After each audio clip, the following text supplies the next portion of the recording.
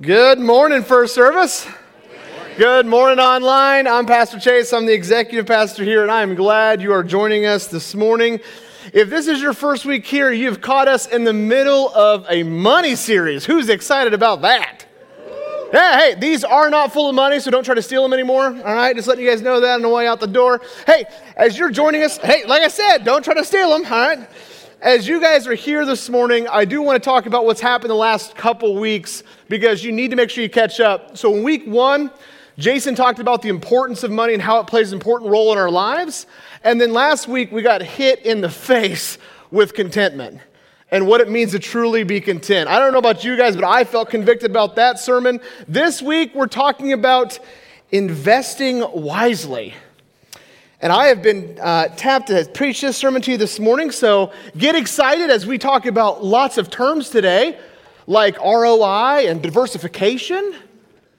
For those who don't know what that is, ROI is return of investment, so just make sure you remember that return on investment, sort of related to the sermon. However, I'm just kidding. I'm not going to go through all those topics for you, but I do want to talk about this. When we talk about money or even land possession in Scripture, you have 2,000 verses from the Bible that talk about this issue. That's more than love and grace combined. Well, so if it's talked about 2,000 times, I'm assuming that we need to talk about it a little bit more than in the church. So this morning, we're going to be talking about how to invest wisely. But as we get ready to unpack this, let me share with you a personal story about my first encounter with managing and dealing with money. My first encounter, all right? I was in junior high, and I was in home ec class. Who remembers taking home ec class in here? Anybody? All right. There was different stations in home ec class, and you were partnered up, and you had like 3 or 4 week rotations. One was cooking and making the apple tart or the stir fry. One was how to sew, and you made that cool little backpack with drawstrings on it out of fabric. Mine was camouflage, all right? Then there was this one station called finances. And it was how to manage your personal finances. And as a 7th grader, really didn't understand this. So I sat down with my partner, and you start this computer program. And the first thing it does is it gives you, as a couple, your jobs, and you have to manage your household money together. Well, so we pushed enter on the computer, and out popped my job, bank teller, all right? All right, making a cool salary. I don't even remember what the number was, but it wasn't that much, all right? And then you had to manage all the bills and all the finances, and you had to pass this module within 3 weeks. Well, my partner and I got to the end of the module, and she looks at me and goes, "Chase, we ain't going to do this." I'm like, "What do you mean?" She's like, "We owe $328 for the credit card bill, and we don't have the money to pay for it." And I thought about that. And I'm like, well, we're in trouble because we can't pass this module if we don't finish this. And so I started thinking, and I said, "Hey, when we had to pay for like groceries or the gas bill, we used the credit card." She says, "Yeah." And I'm like, "Let me try something." So I used the credit card to pay for the credit card bill, and lo and behold, the computer pops up, "Success." And I'm going, all right, that is my first encounter. And I'm assuming when they designed that for home ec class, no one tried that because that probably should not be success. But we passed that module with flying colors. And so this morning, as we unpack more about finances, I want to give you a phrase that was used very commonly in the 80s, and it's kind of rhymes, but it's really important. It's kind of like a mantra to how we handle finances. Here's what it is. Give, save, invest, plan for rest. Say it with me. Give, save, invest, plan for rest. If you guys have a financial planner that's a little old school, they probably have recited that to you. This morning, as we start talking about invest, because I'm going to hit most of that word next week, Jason's talking about giving, but today we're going to be in Luke chapter 16, and we're going to look at a parable that Jesus told. And the parable we're going to look at has been looked at by many commentators, theologians, and there's so many different ways to interpret this, so that means I can't get it wrong, which is great. So Luke 16, starting in verse 1, says this. Jesus told this story to his disciples. There was a certain rich man who had a manager handling his affairs. One day a report came that the manager was wasting his employer's money. So the employer called him in and said, "What's this I hear about you? Get your report in order because you are going to be fired." The manager thought to himself, now what? My boss has fired me. I don't have the strength to dig ditches, and I'm too proud to beg. I know how to ensure that I'll have plenty of friends who will give me a home when I'm fired. So he invited each person who owed money to his employer to come and discuss the situation. He asked the first one, how much do you owe him? The man replied, I owe him 800 gallons of olive oil. So the manager told him, take the bill and quickly change it to 400 gallons. Well, that sounds like fraud to me, but we'll move on. Verse 7, and how much do you owe my employer? He asked the next man, I owe him 1,000 bushels of wheat, was the reply. Here, the manager said, take the bill and change it to 800 bushels. The rich man had to admire the dishonest rascal for being so shrewd. And it is true that the children of this world are more shrewd in dealing with the world around them than are the children of light or Christians. Verse 9, here's the lesson. Use your worldly resources to benefit others and make friends. Then when your possessions are gone, they'll welcome you to an eternal home. If you are faithful in little things, you'll be faithful in large ones. But if you are dishonest in little things, you won't be honest with greater responsibilities. And if you are untrustworthy about worldly wealth, who will trust you with true riches of heaven? And if you are not faithful with other people's things, why should you be trusted with things of your own? Verse 13, no one can serve two masters, for you will hate one and love the other. You will be devoted to one and despise the other. You cannot serve God and be enslaved to money. And let me unpack this a little bit more. Jesus, as he's talking through this parable, what we do know if we read before and after, he is talking to his disciples. This isn't like a parable for the masses. This isn't a parable for the rich leaders or the religious leaders. He's talking to those closest to him. And he's giving this parable. And then all of a sudden you see this manager taking bills and cutting off the top, saying, hey, do this. And why he's doing that in this context, the manager would have been living on the employer's land or the owner's land. As he's managing the entire estate, that's what this text implies, he would have been living on that land. So not only was he going to be fired, but he would have been homeless. He would have had nowhere to go. And so when we read this, we're thinking, okay, man, he's cutting off people's debt. This owner is going to kick him out and be angry and going to go and press charges, get him thrown in jail. But what does the owner do? He does all that. And then verse 8, the rich man had to admire the dishonest rascal for being so shrewd. And it is true that the children of this world are more shrewd in dealing with the world around them than are the children of the light. Here's the lesson. Here's what Jesus says. Here's the lesson. Use your worldly resources to benefit others and make friends. Then when your possessions are gone, they'll welcome you to an eternal home.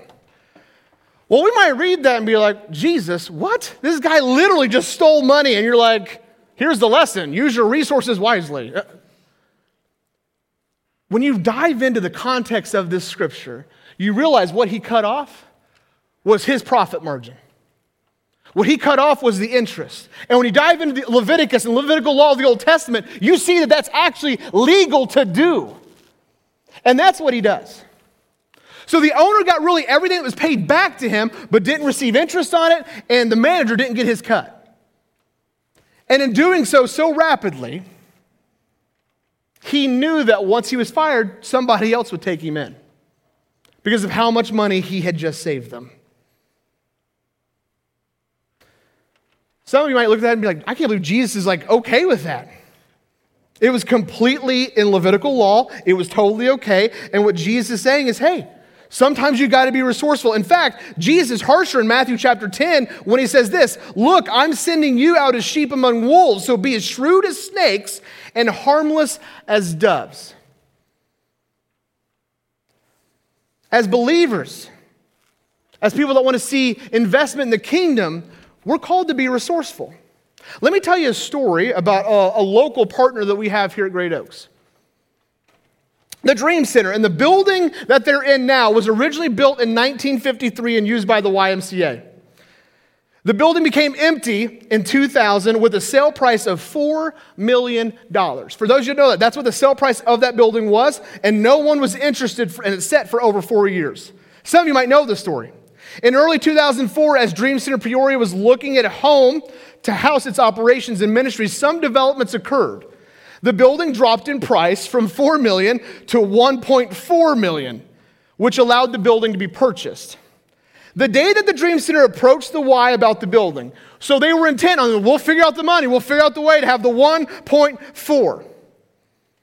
No one had contacted them in 9 months about the property. After some miraculous intervention and meetings with both the Y and the hospital, Dream Center ended up purchasing the 8-story, 140,000 square foot building, and the hospital only wanted the parking lot, so therefore Dream Center only paid $200,000 for that $4 million building. That's resourcefulness. That's what this text is getting at. Church, we should leverage our resources to make wise investments. We should leverage our resources to make wise investments. Now, as you hear me say that, some of you might be like, oh, sweet. Chase is going to give us his investment advice on how we can get rich. This is going to be great. He's going to let us know with all the things coming up in 2023, which digital currency is going to be best. Is it ApeCoin? Is it Medicaid? Not Medicaid, Metacade? Like, which one's going to do it? And church, that's not how we're supposed to be. In fact, a good definition of greed is the assumption that it's all for my consumption. Greed is the assumption that it's all for my consumption. In fact, Proverbs 28 says this, the trustworthy person will get a rich reward, but a person who wants quick riches will get into trouble. Showing partiality is never good, yet some will do wrong for a mere piece of bread. Greedy people try to get rich quick, but don't realize they're headed for poverty. We need to make sure we leverage our resources to make wise investments. And get rich quick schemes, and everyone in here knows them, aren't wise investments. However, some of you might hear be like, oh, I love to make investments. But we can't make investments without good management. We can't make investments without good management. And Jason hit a lot of this with paying the bills in the last 2 weeks and how to manage money. But I want to go ahead and talk a little bit more about that. In week 1, Jason talked about how around our household average credit card debt is around $9,000 per household. And you might look around and be like, yeah, I tell you what, Chase, these young kids don't know how to do things anymore. Let me tell you what generation has the number 1 credit card debt in our country today. It is the Gen Xers in the room. So if you're late 30s, 40s, early 50s, I'm talking to you about that. Because on average, you have 3 credit cards in your name and you have 2 retail cards also. And you carry balances just on those credit cards of over $7,000 and additional thousands on those retail cards. So before we look at the younger people in the room, that's where it's at. The average Gen X person in the room carries $32,000 in debt that's not their mortgage. That's not their mortgage. Now, before all the kids in the room are like, oh, yeah, get my parents, stick it to them. Well, you're not getting away from it either. Because the millennials, they have this issue too. 63% of our population today say they live paycheck to paycheck. 63% say they live paycheck to paycheck. And of those 63% living paycheck to paycheck, most of them live at 115% of their income. Think about that. They live at 115% of their income. Newsflash, you can't do that. You're not the federal government.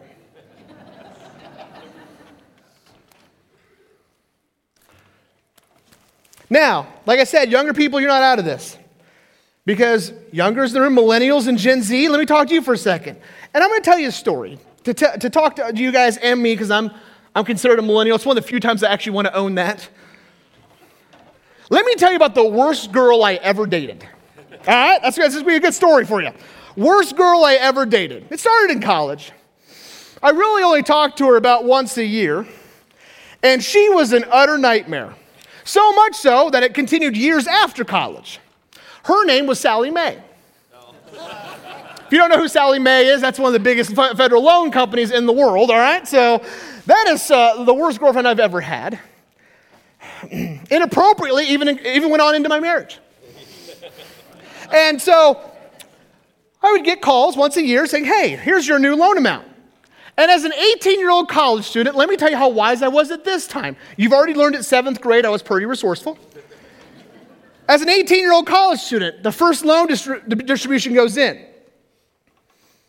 And then I get a call from the finance office saying, Chase, can you come to the office? I said, sure. And they said, hey, tuition got paid for, but you got this scholarship over here, so you actually have like $1,200 in loan money that's left over. Yeah? Well, you have the option. Do you want to keep that or send it back? What do you want to do with that? I'm like, wait a minute, I can keep that? This lovely 45-year-old lady looks at me and said, absolutely you can. What can I do with it? Whatever you want. Yet again, in my head, I'm like, that's not fraud? Okay, sure, write me a check. That afternoon, I went to my roommate, and I'm like, dude, best day ever.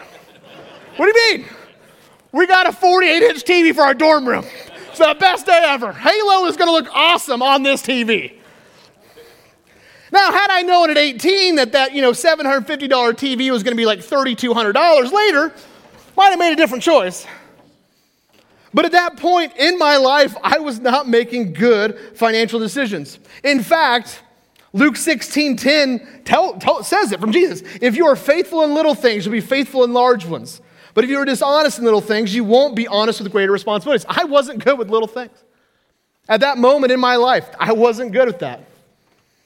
Maybe some of you right now in this room, or that's where you feel like right now. And the day you really come to terms with this, what I call the day of reckoning, when you realize how responsible or irresponsible you are in finances, for most of us, is the day we get married.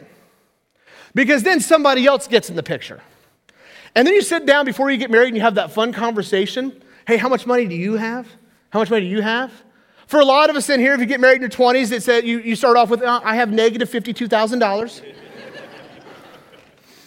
And then you realize that someone is going to bring in more debt than others.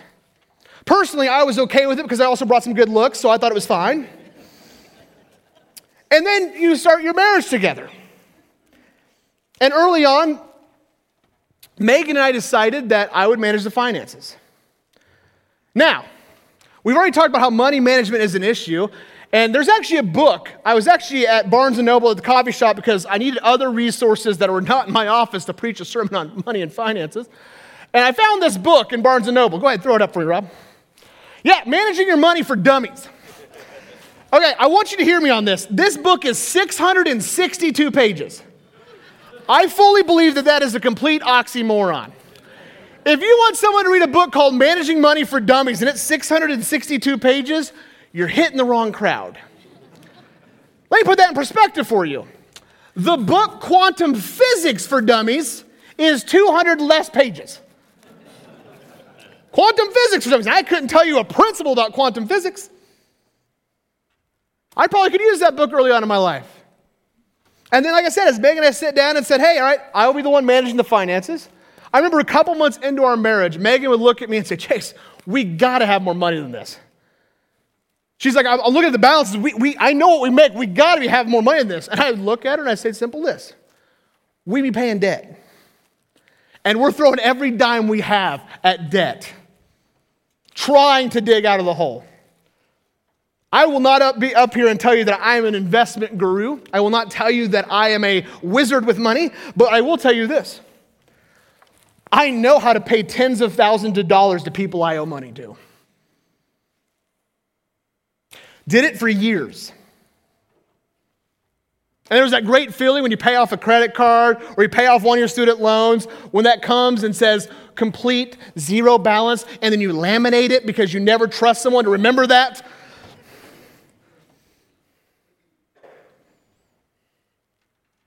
Some of you might be in here today and be like, Chase, I want to make wise investments, but I can't dig myself out of that hole. And so maybe what you're thinking is, the fix is maybe I just choose who not to pay.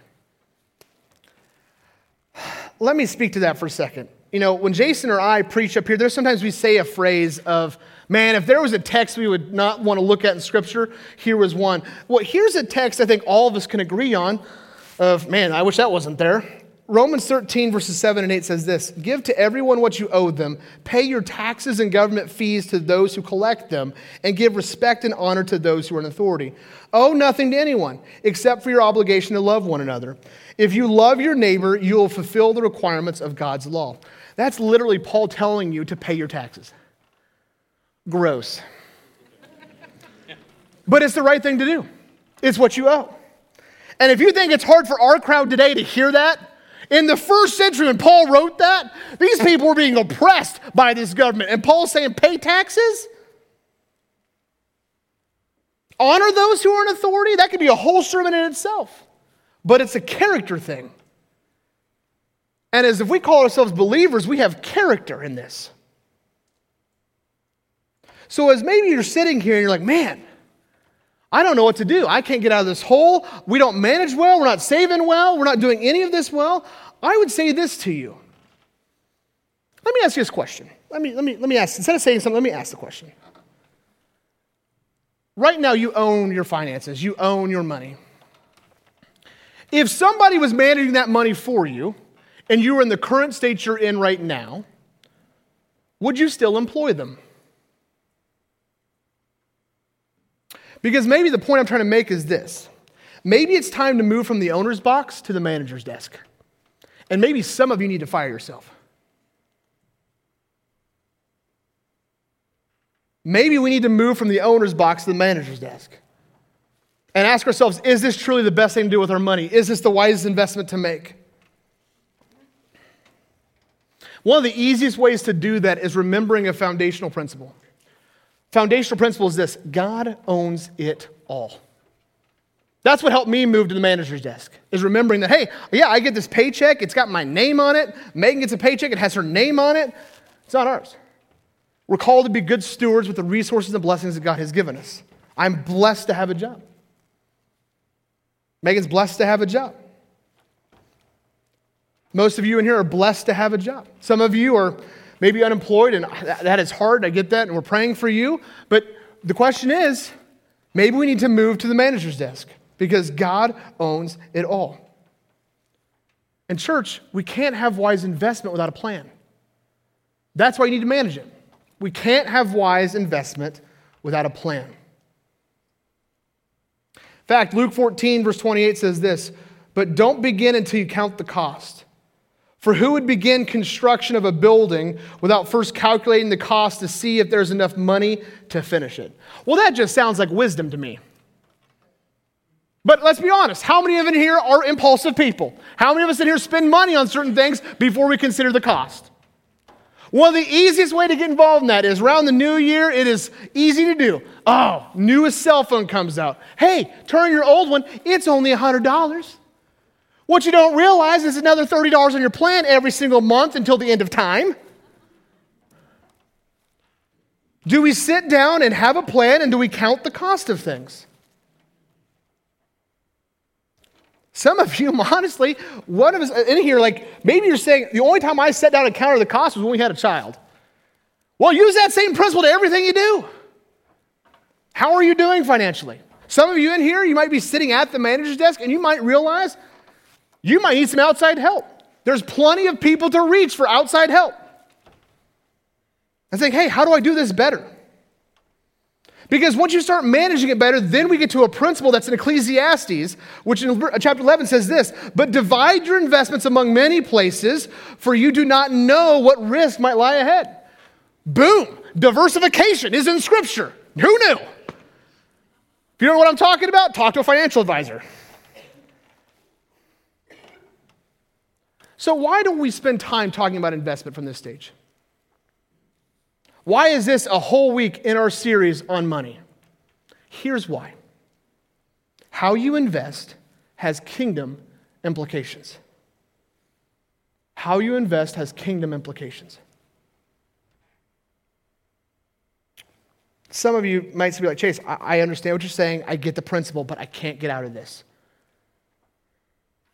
I can't get out of this hole. We hear you. And that's why here on February 28th, we're going to launch I believe it's a 10-week class from Crown Financial that you can come be a part of. You can sign up right now for on our app. We want to take this seriously and help everyone in the room take it seriously. If you're struggling in debt, don't know how to get out, or you want to manage your money better, please sign up and take that. If you have questions about that, see Paul. Maybe some of you aren't that far off and you're like, well, how do I get better?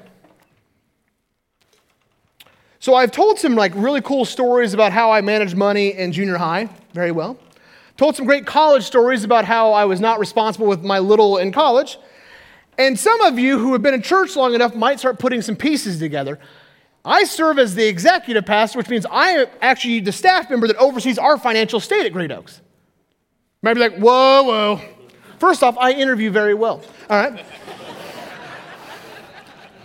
But let me tell you, because I skipped a whole generation of people, because I got Gen Z, I got millennials, I got Gen Xers, and some of you here might be like, Chase, I'm a boomer. I might not look it, but I am. Let me talk to you for a second. The reason I got better with money, and the reason that I'm a little bit more shrewd in the office with some of our staff saying, no, you can't spend this, is because years ago, in my last church, I got invited as the student pastor to sit on our finance committee. And I was the youngest by 35 years at least. And I watched people pour into me these principles of how to manage the cost, what break even is, how to save, what's the best way to save, what it means to evaluate programs and talk about return on investment and what's going to bring us a higher yield.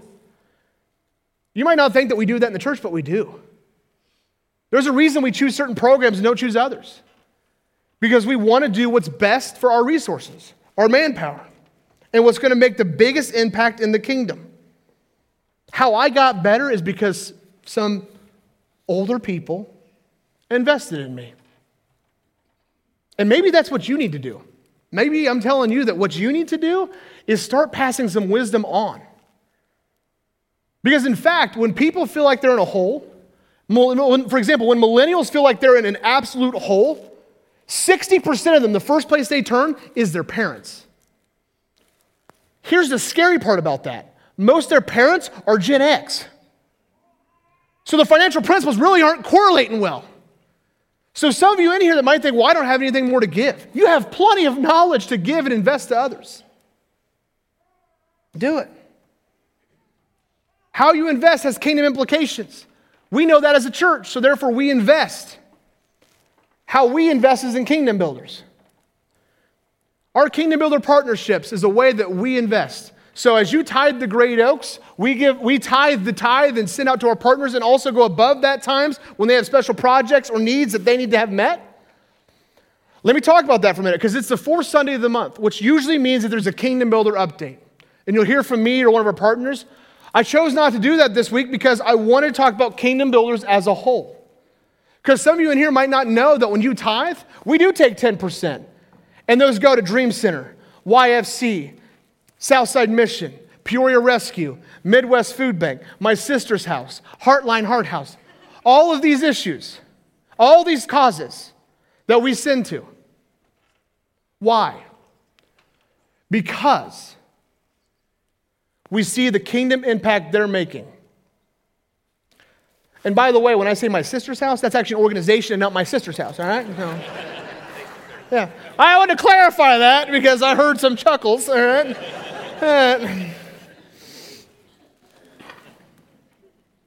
So yeah, how you invest has kingdom impact, even how you invest here. When you tithe here, that's an investment.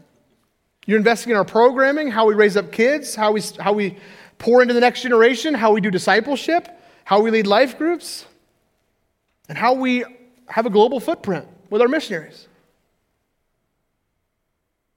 Some of you in here do that besides tithing. You invest in other organizations. Some of you in here have Compassion Children or World Vision Children that you support once a month because you want them to have resources that they need to grow up. Those are great things. So let me ask this question. How are you doing? How are you doing with your investment? Are you doing well? Or is your money and finances in such disarray that you can't really wisely invest right now?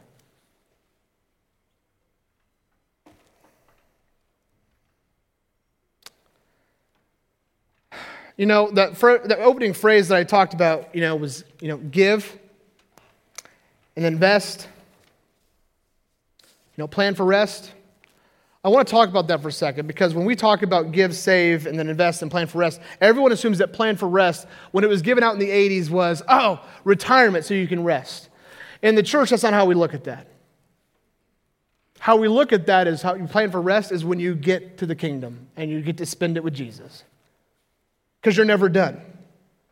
And for some of you in here, you might think of all these principles that we talked about with finance and be like, Chase, this doesn't matter to me. I really don't belong to Jesus. I don't know him. I don't have that relationship. I don't call myself a Christian. And to you, I want to say this. The book of Hebrews tells us in chapter 11, and it is impossible to please God without faith. Anyone who wants to come to him must believe that God exists and that he rewards those who sincerely seek him. So if you find yourself in that place today, hear me when I say this to you. The greatest ROI you will ever have is your relationship with Christ. The greatest return on investment you will ever have is that relationship with Christ. Because you know what's great about that? You don't have to dig yourself out of debt. You don't have to change how you are. Some of us here might be like, Jason, I don't want to go to Jesus because that means I have to change who I am. No, that's his job to start modifying us. All you have to do is say, yeah, I believe that Jesus died on the cross for me. And I want to know what that relationship looks like. I promise you, it'll be the greatest investment you ever make. We're going to have a song here in a minute, and if you find yourself in that camp today, I want you to go talk to one of our prayer workers on the sides and just talk with them, or find one of the pastoral staff on the way out and just say, hey, I appreciate the money sermon, but hey, I would love to know what that relationship with Jesus looks like. Because church, you don't have to better yourself in order to find Jesus. All you got to do is come to him. And you will find peace, you will find rest, and then you will find rest in eternity. So that's for you. For those of you that are here this morning and you call yourself a believer, let's go back to Luke 10. Are you being resourceful with what God has given you? Are you being shrewd sometimes when you need to be? Because are you leveraging those resources because that's how you make investment in the kingdom, but it's also how you manage relationships? Are you blessing other people with the resources that's been blessed to you? How are you doing with that? Are you helping the single mom that's struggling? Are you helping the couple that is unemployed right now? Are we helping those that can't put food on the table? Are you seeing causes and saying, yes, I want to invest in that because they're investing in the next generation behind us? How are you leveraging your resources? Ask yourself those questions this week. And as you come back next week, and Jason starts talking about how we give, I hope we all take that to heart, including myself and everyone that walks on this stage. Let's pray. And Father, we're just so glad we can gather here this morning. God, as we come to the end of the message, we ask that we learn something from the pages. We learn something from the story of Luke 10. And may we just take it out. God, may we be resourceful. May you trust us with little. And then after you trust us with little, may you trust us with much. May we bless your kingdom with the resources you have given us. God, because we are a blessed people. We are a blessed nation. There's so much wealth. May we do what we're called to do. Pray us on your name. Amen.